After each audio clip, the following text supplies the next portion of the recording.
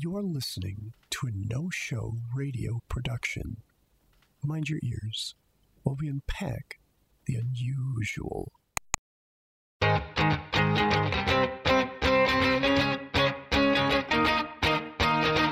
This is the strangest story I have ever heard.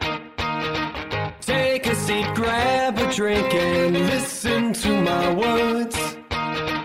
I am a thick man.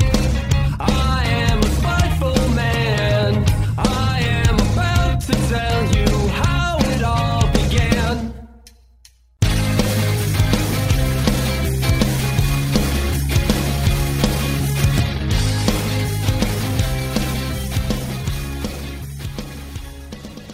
Hey there! Thanks for tuning into First, a podcast where two buds talk trash about how their favorite shows begin. We're the two buds. I'm Alex. And I'm still Spencer despite it all. Trying real hard to avoid it, I can tell. So, I know what the theme is, but I don't think I ever gave you, the official theme name, because I assume you can always read my mind. Do you want to try to read my mind? Today's theme? Mm-hmm. Oh, this is gonna be bad 90s sitcoms. Close. 90s sitcoms we shouldn't have watched when we were kids. Yes, that makes sense. They're great sitcoms. I'm okay. We'll get into that. That's for future moments. So I asked Spencer to watch Dharma and Greg, and he asked me to watch Frasier, which somehow the fact that I haven't seen Frasier, kind of mind-blowing. Yeah, it seems like something that you should have watched as a little kid. Okay, so I just have to ask, when you suggested it to me, how targeted was it? Not very. It okay. is, it's a show that I really enjoyed. The fact that, their whole thing is like smug, smarmy humor, and the backdrop is that they're like a family of like psychologists, and yeah, I just liked it, but I figured you would have a special attachment to it in your own way. I had a clever thing to say, and of course I just forgot it, which must mean it wasn't that clever. I just remember watching it and sitting there, the first few minutes or two, I was like, I'm gonna have words with him, because this feels like an attack.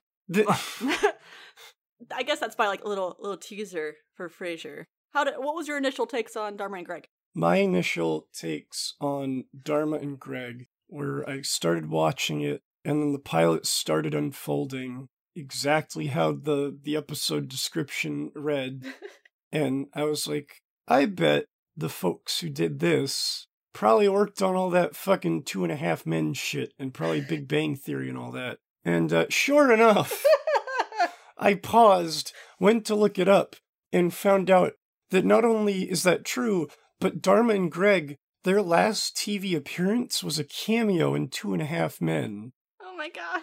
Did you know that? So, before I had even seen them meet one another, I watched the clip, which, this was back in 2011, so probably back in the time where I was watching 2.5 Men alongside Family Guy, because that's where I was at that point, being a young teenage boy. But, yeah, so I didn't recognize it then, but I got to see it now, and it's them shopping, and, they maybe are gonna, it's a cameo, it's a brief cameo, but they're thinking about buying the 2.5 Man house, and they, the lady, Greg, is like, oh man, look at the feng shui, and then Hotchner walks in, and he's like, man, I fucking hate it, and she's like, I fucking hate you, and, they talk about divorce, and then as they walk out, Hotch lifts his hand, forms a pistol, and pretends to fucking paint the walls with his goddamn brain. So, I don't imagine... Not gonna lie, I'm not tracking a whole lot of what's happening. Yeah, okay. So, there's a dumb cameo where they're gonna buy the house, and they argue, and it's like, haha, divorce. So I think their cameo after over half a decade, their first fucking appearance on television again was that they hate each other and they might get divorced. So then I watched the show about how they met and fall in love and shit. It was pretty good. Oh, good. I liked I'm glad. it. Just, I don't know. So I had this memory of these shows, and so Frasier came out in 1993. When did Dharma and Greg come out? 1997. 7. So my vague recollection of this is I think Dharma and Greg was like a Tuesday, Wednesday show, and then Friends was on Thursdays. And I remember this because that was like the one time we did not sit at the table for dinner, so we always watched Friends. And I think Frasier was on before Friends, because the end theme song for Frasier resonated deep in my soul. Where it's like, I obviously know the song, it's a famous song, but like I have very big emotion, nostalgia feels listening to it, because I think that was the lead-in before Friends, but my parents didn't like watching Frasier, so I never actually sat down and watched it. I have also like some vague recollection too of the fact that like I remember the apartment, of all things. I remember the apartment, I remember the brother, that's it. And then Will and Grace was after Friends, and I was never allowed to watch Will and Grace. So it was just the 90s and sitcoms, particularly for evening, for me hits at like a strong point. That was a big deal in my household, and it gives you the kind of, it gives me the idea of like, oh yeah, this is what it was like in the 50s or 60s when you first had your frozen TV dinners, like how Americana hasn't changed too much, and that we still have shows that people have these memories with. And 90s sitcoms, they're awful, they're terrible. Going back and watching them, it's hard. It's really hard, because the jokes aren't super great anymore, the laugh tracks are constant, but the nostalgia, man, it's strong. It's strong. So do you want to start us off, or do you want me to start off? I got like 4 tangents. I actually listed out my tangents that I know I will specifically have on here. So, well, gosh, I don't know how long I can go on about Dharma and Greg, so I could start with that if you wanted. Go for it. Okay, so the story is set in San Francisco, which, as I'm told, is an urban city out in California. Now, the story picks up just after the arrest of a notorious gangster. It focuses in on Peter Kavanaugh, an employee at the district attorney's office. He's hanging out, he's celebrating, he's living it up when his good fucking buddy Greg comes along, and he's all Greg's like normally a depressed fucking dude, but now he's kind of like a little shaken up. So Peter, being, the good guy that he is, approaches his friend, and he wants to know what's up. Now, Greg has just had a haunting and horrifying experience on the subway, in which a strange woman bumped into him and then proceeded to stare deep into his fucking eyes. And Greg has never felt anything like this, and he's scared, and he's nervous, but he's a little excited, and Peter urges him to calm down, because it was nothing. It couldn't have been anything, and he needs to play it cool. He's a goddamn assistant district attorney. He has to keep his shit together. So they part ways, and Peter Kavanaugh goes on to do his busy work as a lawman. But what he doesn't know is when Greg enters his office, the woman from the subway has tracked him down to his place of business in this federal office, and has fucking broken in and made herself right at home. And when he shows his fucking shock and despair, she shows the newspaper that she specifically used and isolated to figure out his face, his name, and where he works. And managed to slip by security and every employee in this building just to sit and wait for this poor fucking man. So she kidnaps him, and they abscond to Nevada, Reno specifically, where she force feeds him. And I don't know, it's all turmoil, and I don't know what was in that pie, but they end up getting married in one of those drive-through churches. And then they go back to San Francisco, where they happen to live. And now that they're married, they're stuck together, and you meet some wacky friends. You meet this cool biker chick who's beating a bike with a bat because she's so fucking metal. And you meet the creepy fucking parents of this creepy fucking woman. You meet the fucking evil fucking racist parents of the man. You do see the story does draw back to Peter Kavanaugh. He has a Chinese takeout or some such shit, and he learns all the details of what Greg's been through and tries his best to console him, but Greg is suffering from some sort of early onset fucking Stockholm syndrome. So he no longer sees a problem with this. In fact, he believes he's in love with this woman that he bumped into in the dirty subway. So they're trying to figure out their fucking marriage problems because, you know, they're complete and total strangers and all they've done at this point is fucking bone. And I mean, you can base a relationship on that, but not one that's gonna fulfill you through your twilight years. But yeah, I don't really remember how it ends. I feel like they make up because at this point they're almost broken up. But then Greg in a monkey see monkey do maneuver breaks into her apartment and is lying in wait for her. And then she comes in and finds him and they bone. And that's the end of the pilot episode. And we don't know what happened to Pete, but I'm sure that we'll get back to that as the story progresses. I like that you made it sound like a horror show. Well, I wasn't sure what I was supposed to take away from it. It was cute. It was nice. Dharma's a cool lady, you know, for like a creepy kidnapping stalker weirdo woman. So Peter Kavanaugh, the main character, is played by Joel Murray, who many of you may know as Freddy from Mad Men, or he played Frank in that fucking God Bless America. That was, we can talk about that movie if you want. That was by Bobcat What's His Face. What else do I got? Greg Montgomery. Who is he played by? I don't know he was Hotch. He's Hotch from Criminal Minds.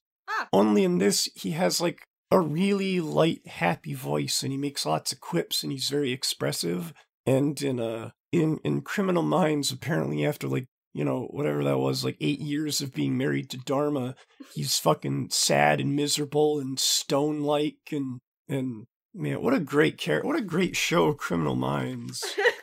I didn't realize that was a spin-off, but you know, I guess that's a credit to the writers.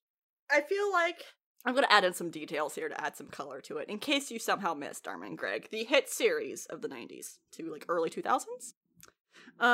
Yeah, so Dharma comes from a hippie family, straight up. Like, her name's Dharma. Why are we fucking surprised? The show starts out with them not being married, that they've been together for forever, but they're not into marriage, because that's too restricting.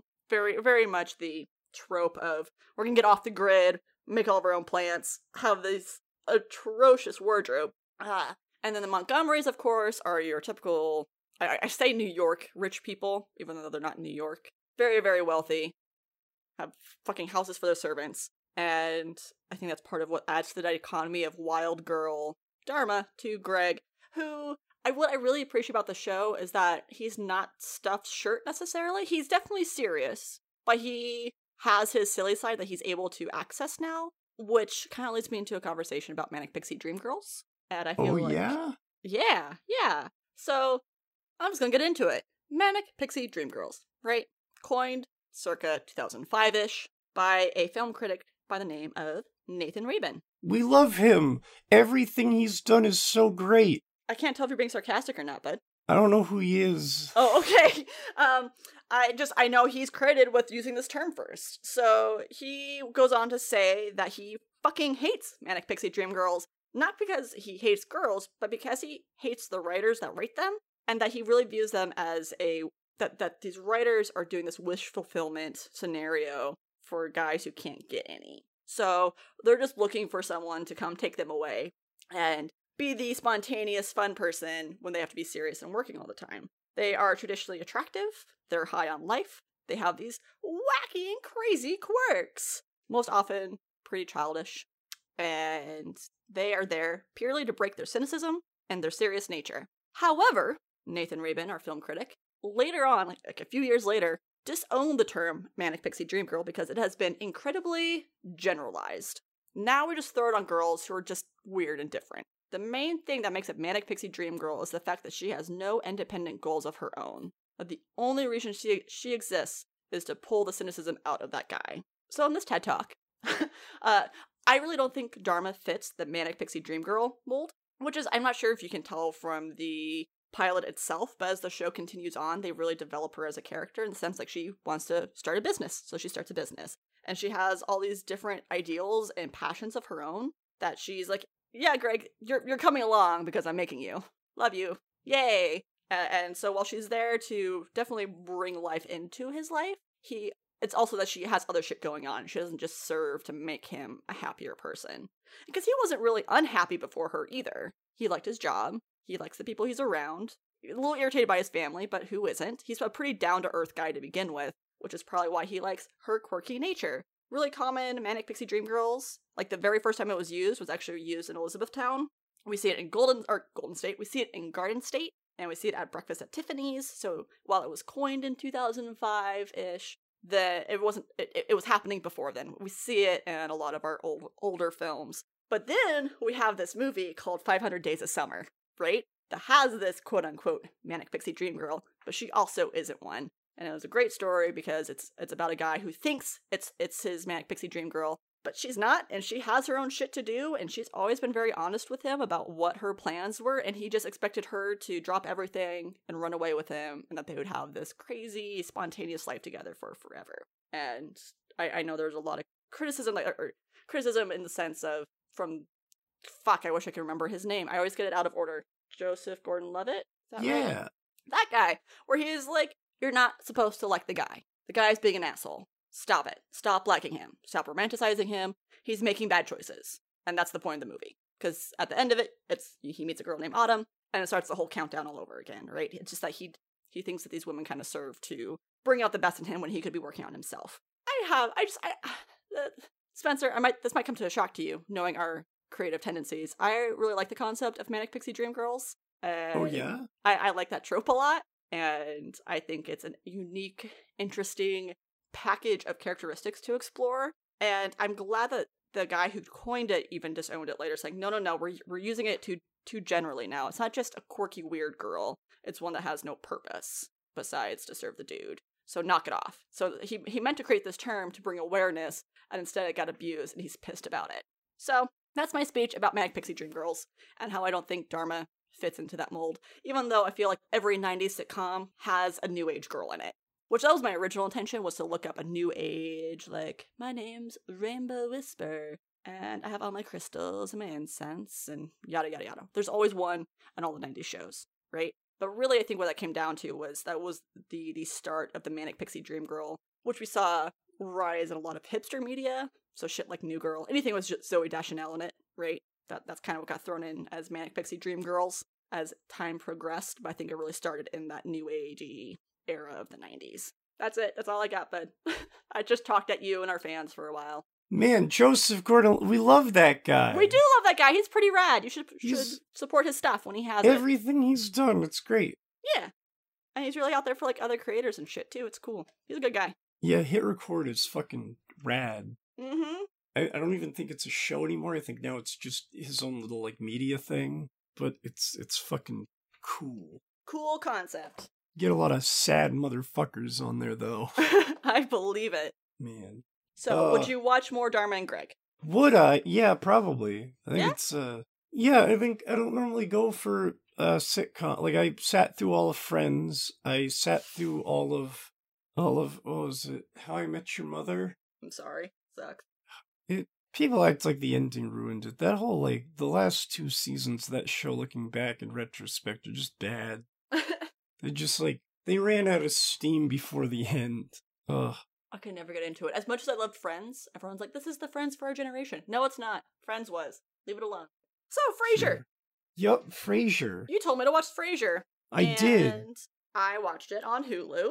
And the first episode is called The Good Son. And I like when pilots aren't named Pilot. That makes me happy. So, it is typical in the sense of sitcoms, making sure that you have the whole plot by the first minute. Yup. You see that, like, the opening scene is Frasier, Dr. Crane, at a desk with his mic and headphones on, doing his radio show. And the video quality is awful, because it was 1993, and we didn't have great technology. And I was just sitting there giggling, I'm like, oh man, how far we've come. Even later on, when I watched another show for the show, that I wasn't supposed to watch. It's like, this is only a few years later, but the quality has gone up immensely. I don't know. Does that distract you at all? Do you like go back and play old video games and be like, wow, I remember when these graphics were cool, but now they're not? Is that just me? So I'm not a big graphics guy. I do have the thing where I'll go back and I'll play like an old game and I'll be like, man, I remember this being like photorealistic. Mhm. Like my memory just fills in the gaps. I didn't realize that buildings loaded in front of my fucking car. Anyways, Frasier. So, Oh god, yeah, we're talking about that. Talking Hey. about the dog and the talking about dog. So, talking so yeah, no, he is doing this fucking. I won't say Dr. Ruth because that was sex stuff. Delilah, that was the late night the late night radio show. I remember was Delilah taking in like relationship questions. He's a psychiatrist taking in people's questions about their depression or this really hard stuff that's going on in their life, and he gives solid advice, but not without making it about himself too. Yep. Like, it always comes back to something he's experienced Yep. rather than focusing on what they're going through. And, you know, when I said that this feels targeted, probably been mentioned before, I'll mention it again. I'm getting my degree in psychology. I won't become a psychiatrist. It's a lot more school than I want for something I don't want that bad, at least for that. Mhm. And he has his own show of a radio variety. And Mhm. in the like opening scene too, he bears his soul, which is how we get the context of the show, that his wife left him in Boston and he came out to Seattle to be back where he was, like his homegrown roots, whatever, and that he now has the show and it's really freeing, blah blah blah. But it turns out that they cut him off 30 seconds ago, and he's like, I bared my soul to Seattle for no reason at all. And lately, I'm gonna call out John, our editor, sent me a link to an Onion article saying unrecorded podcast, just heartfelt conversation. And I sent that to my fellow podcaster Kyle, who sent me another Onion article talking about how a producer was in tears over the fact that the show people were talking off air and had like a really heartfelt moment with emotion. But it's like, no, it's okay. We can record this. We can do it again. You guys can cry on cue. It'll be just the same. So, you know, if it's not recorded, it's worthless. And I just, you know what? It's true, and knock it off. Leave me alone. Leave me to my production style. So hearing yet a third thing happen like in the same 24 hours, I was like, all right, you motherfuckers, I get it. I get what kind of producer I am. So he goes to talk to his producer. His producer's like, here's a note from your brother. He tried to call. Turns out he doesn't like his brother very much. Doesn't seem like he likes a lot of people very much. Because my only memory of Frasier before watching this was he's a grumpy bachelor. Only context I had. Goes to see his brother, who is a very snooty man. And I also remember Frasier's brother as Frasier's brother. It took me a while to remember that his name was Niles. I just remember Frasier's brother came up a lot. And, you know, I think the reason is because we're going to go right into our Where Do You Know Them From segment. He was in a lot of shit that I watched, I guess. The actor who played Niles is David Hyde Pierce. And I am not going to go through all his acting titles, only the ones that are relevant to me, which is far more my style. And so he played the voice of Abe Sapien in the 2004 Hellboy, so that's pretty cool. And then he was Dr. Doppler in Treasure Planet. He was Drix and Osmosis Jones. Osmosis Jones was one of those movies I insisted on renting every weekend for months. Hell yeah. It was such a good movie. Did you ever watch the show? No. I watched the show, and I watched the show before I watched the movie. Oh, man. And then I found out that there was a movie, and I watched it. I'm like, this is even cooler because it's like dark and not about like learning lessons and shit. Osmosis Jones was the same vein for me as Sinbad was. Like, just the animation style and like the context of the story. It was animated but not Disney and very, very good. I liked it a lot. I never watched Sinbad. Buddy. Oh, I man. think Sinbad is about a pirate. It is. Brad Pitt's in it, and I think it's Catherine Zeta-Jones that plays the girl lead. It doesn't matter. No one watches Sinbad for Sinbad. You watch it for the heiress, goddess of chaos, because she's a fucking badass. But he was also Slim in A Bug's Life. So, you know, all these really important things. Most of these were kids' shows. I'm not sure if you guys noticed that. So when I remember, like, maybe hearing my parents talk about it to, like, their friends, like, oh, yeah, so-and-so was in this. You know, Frasier's brother. So, like, the term Frasier's brother Yup. is implanted in my brain and nothing else. So So my thing is like sort of have the same reaction, but everyone I know knows that character is Niles. Mhm. Like, in Frasier, you know Frasier's name because it's the main character, but everyone else, like, inexplicably knows Niles as a character Mhm. because he's such an archetype that he also just fills out all the other... Have we talked on air about the greatest fucking bit in whatever the last Red Hot American Summer thing was? No. With Frasier's brother? No. Because in the original, he played, like, this professor that was, like... He was, like, living nearby or something, like, studying meteors or something. And they have a thing where they're, like... They need to, like, science their way out of a nuke or something. And they get him on the laptop and they Skype him. And they're like, you have to tell us what to do. And he's like, okay, this, you gotta do this, and you gotta do this. And they're like, oh my god, thank you. He's like, oh, thank you. And he puts the piece of paper down. He's like, all right, guys, well, have fun with the rest of your shoot. It was really nice to be a part of this. And they're like, oh yeah, thank you, blah, blah, blah. Like, and they like actually end the Skype call. Because they just fucking had him record all of his fucking... Yeah, oh man. Because it looks like he's actually on his own shitty webcam. I didn't like Wet Hot American Summer. So that's fine. Yeah. Wasn't my jam. Couldn't get into it. Didn't see what was so funny about it. I really liked it as a parody of all those dumb fucking movies that everyone was watching in the early aughts. And then just the idea that they keep going with it. The idea that, okay, 20 years later, we're gonna do a prequel. And we're gonna use all the same characters. And then a year later, we're gonna do one that's 20 years later, but they've all, like, become, like, these big extravagant characters. Like, they all have, like, their big things going on. And then there's, oh god, it's fucking stupid. Like, that's the point. It's just stupid. So let's see, what else happened in Frasier? So Niles, Frasier's brother, tells him that, hey, Dad fell, and he can't live by himself anymore. So they'd go back and forth about who's going to take him. Well, we could put him in a nursing home because, you know, Frasier, you're so heartless that you won't take your dad. Gets guilted into it. Dad is a retired cop, and it does the retired cop thing very well. And, you know, Frasier gets bullied into it. So now Dad cop is there on his couch being a grump because he can't fucking live by himself. Weird how taking an adult's ability to be independent makes people grumpy. And that seems to be, like, the main force, is that both of them feel like their independence is being taken away. It's like, I don't know, 2.5 Men before 2.5 Men. Yeah. Let's see what else happens. Niles is just kind of a piece of shit Weasley brother. Frasier's not much better, just not Weasley. Just very self-centered from the way that the pilot plays out. Yeah, he's a narcissist. Like, they both of the kids are, and they have good foils to draw that out and point it out to them. And I think they understand it. I don't think that's ever, like, a character development. It's just, like, it's the way they were raised. Their mother kind of brought them up that way in spite of their father, and their father didn't, like, take an active part in raising them. Gotcha. So now he's, like, he's old and he's with them, and now he's with them more often than he's ever been. So it's kind of like he's at the end of his life, and now he's kind of starting to, like, give them really sage advice and, like, actually bond with them and build a relationship. And, like, so they're kind of these narcissistic fucking snobs that are now starting to learn these valuable lessons that they should have learned growing up. Well, there's a line in the pilot along the lines of Frasier looking at Niles like, oh, I want to hug you. You know what Mother said? A handshake is as good as a hug. And it's like, oh, shit. Damn. Cold. Yep.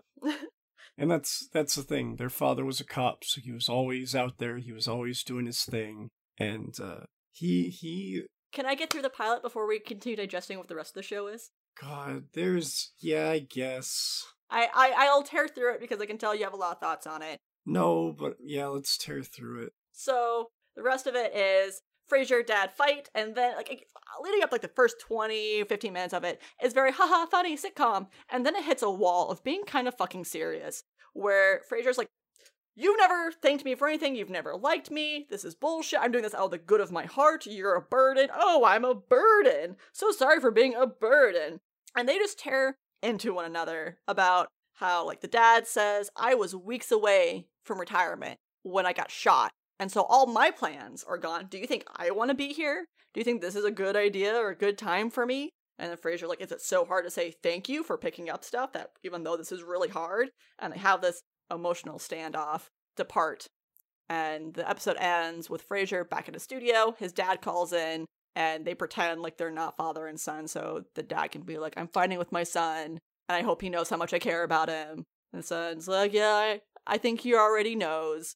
They have a nice resolution pretty quick. The only other thing that happens in the episode is that Niles at some point says, hey, we'll pay for an in-home caretaker for you. And Frasier's like, well, fuck yeah, that's going to make this a lot easier, so that way someone can cook, clean, babysit dad while I'm out doing stuff. And that's when you meet Daphne Moon, who is our new agey Manic Pixie Dream Girl-esque character for Frasier. I'm not sure how long she lasts. I'm not sure if she's in every episode. Forever? Okay. You know, pilot episodes, sometimes you see a character and they're like, oh, this isn't working out. They're going to be gone after 6 episodes. Yep. I had that vibe of like, ooh, that was a test character. They weren't sure if she was going to stay or not. It's also really important when I said there's a dog in this show. And I was like, okay, cute. On IMDb, he has his own page. His name is Moose. The dog's name in the show is Eddie. But in real life, his name was Moose. And you know what? He's a fucking celebrity. He was in My Dog Skip. That's the same dog. Which I lost my mind over. Because My Dog Skip was the first movie I ever cried during.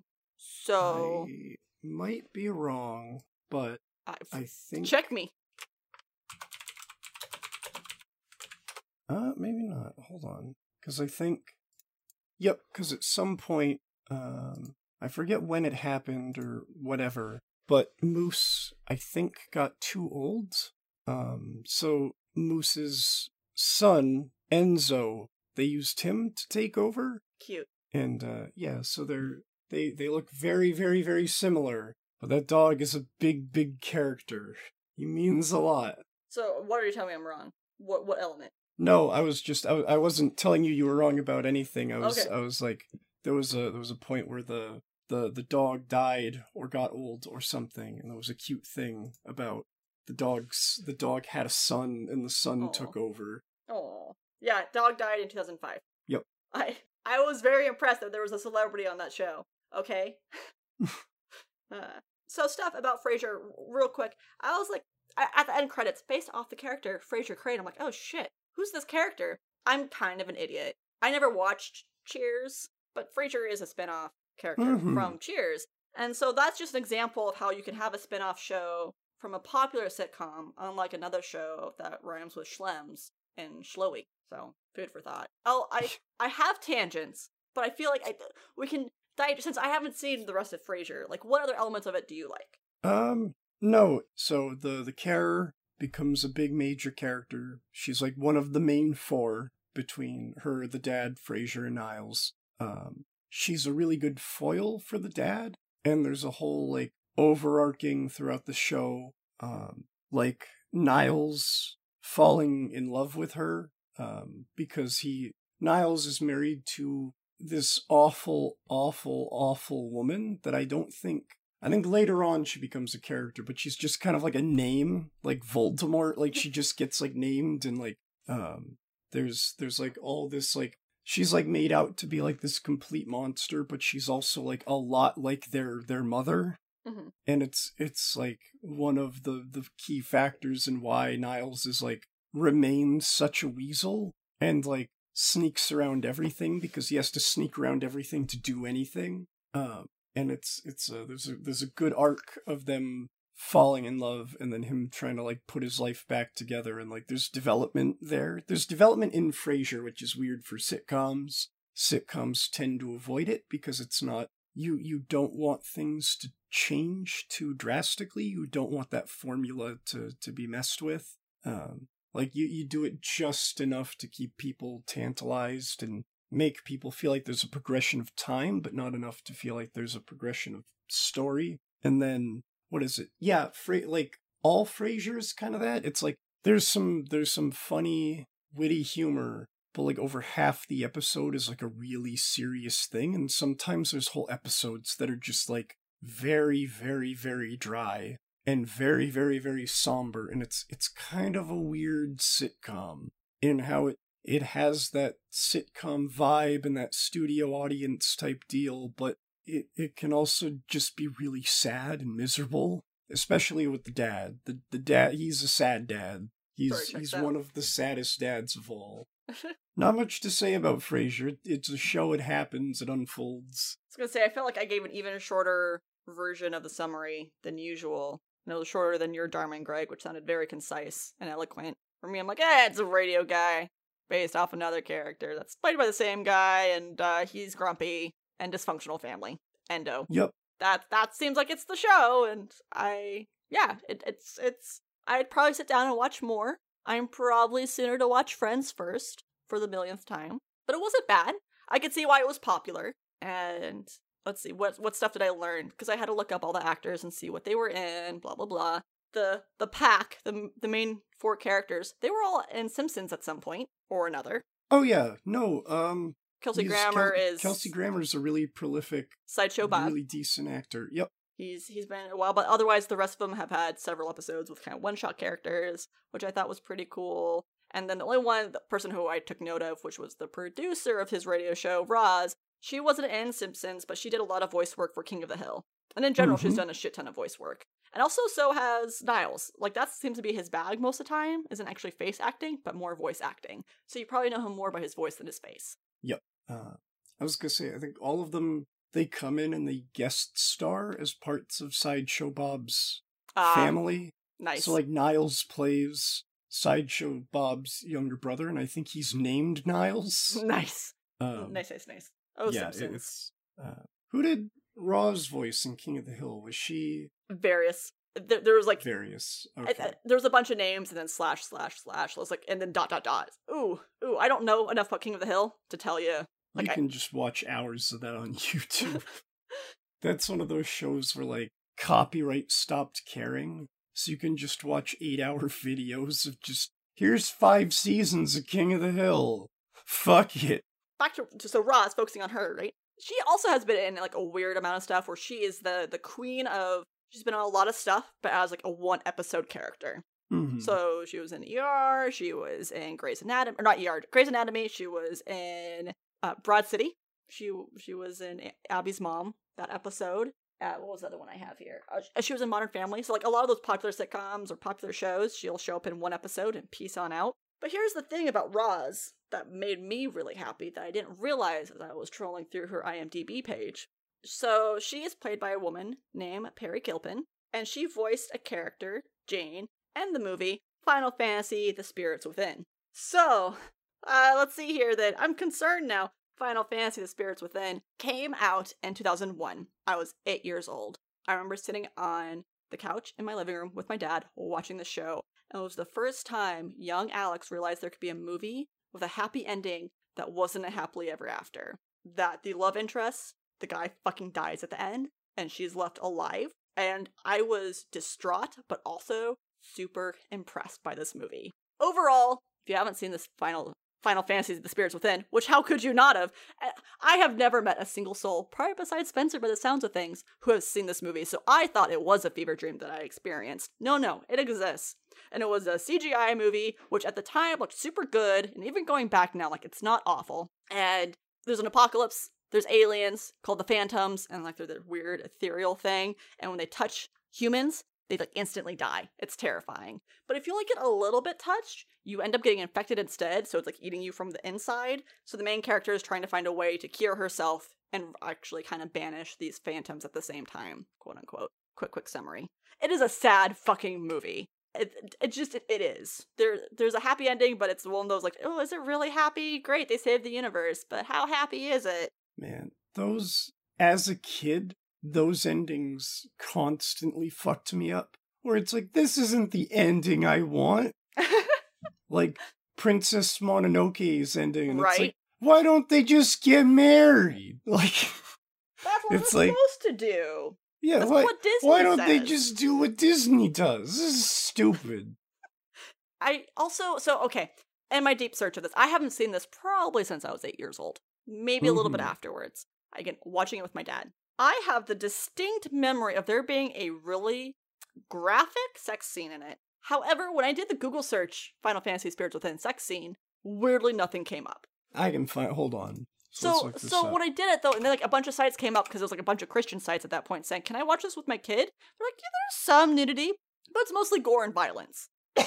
So I don't know what scene I'm thinking of, but I remember that was also very pivotal because then I remember thinking, "Oh, I'm watching this with my dad, and this is weird." No, I did not watch porn with my dad. That's not what I'm trying to say. I'm just saying, like, when you watch Game of Thrones with your parents, those moments are fucking weird. We all have those moments. If anyone's comfortable watching, excuse me, if anyone's comfortable watching that sex scene in American Gods, you know the one I'm talking about, with their parents, tell me your secret. What kind of confident level of love do you have that I'm missing out on? Anyway. The gay one? The gay one! You knew the one. Yeah. I didn't have to say it. American God. That's a good show. I haven't watched all of it because it bored me, but Ian McShane. Give me more of that. Is it Claire? No, it's not Claire Danes. It's my girl from Sucker Punch. Brown. Her last name's Brown. Emma Brown?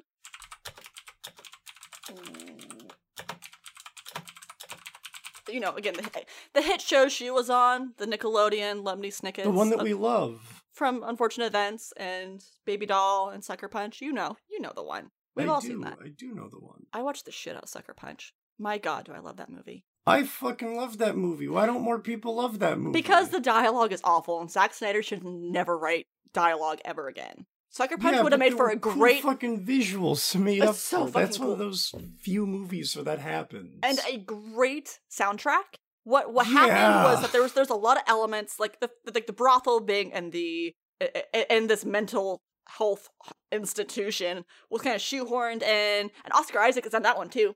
We were talking about that earlier. Was that on air? Who knows? Right. And yeah. It's like there's these really cool concepts, but they also get muddied in because they only had an hour and a half to 2 hours to do this movie. Sucker Punch desperately needs the Netflix original. They're greenlit already. You know they are. But how cool would it be to have like a whole TV show? Does it not just have like a graphic novel? No, it is its own thing. That would be, I feel like that would work really well, like to tell a more complete narrative. Mm-hmm. But yeah, you're right. Give that thing an original. After we shat on it for so long. Everyone wants to watch Sucker Punch with me. I'm always down. And the fact you never see Baby Doll dance is so good! It's such a good fucking scene! Boy, thoughts. So that's really all I have on Frasier. I had a few more tangents. I listed My Duck Skip as one, but I lost my steam on that. And also the dad voiced someone in Iron Giant. I know how we feel about the Iron Giant. Giant. Yeah, he was the general man. Yeah, you're right. Good memory. Die like a good soldier. And let's see, my biggest thing with Iron Giant was that I remembered it was on Cartoon Network, and I had a horrible fever, and all I wanted to do was watch Courage the Cowardly Dog, but Iron Giant was on loop. For whatever reason, they were marathoning it from like 6 p.m. until 6 p.m. the next day. I have no memory of this besides that I had to watch the Iron Giant over and over and over again because I was too sick to sleep and too sick to change the channel. It was hell. Mm-hmm. I couldn't watch any movie over and over again. Like, people always bring up that shit, like, what's the one book you would bring on a deserted island? And it's like, I think any book, no matter how good it is, you read it like 5 times and you're reading it again because you're forced to, and you're like, I'm gonna burn this. This is kindling. Fuck this. Well, do you think we angered our fans today? Do you think we said stuff that they're gonna disagree with? No, because we covered all of our bases. We love everything.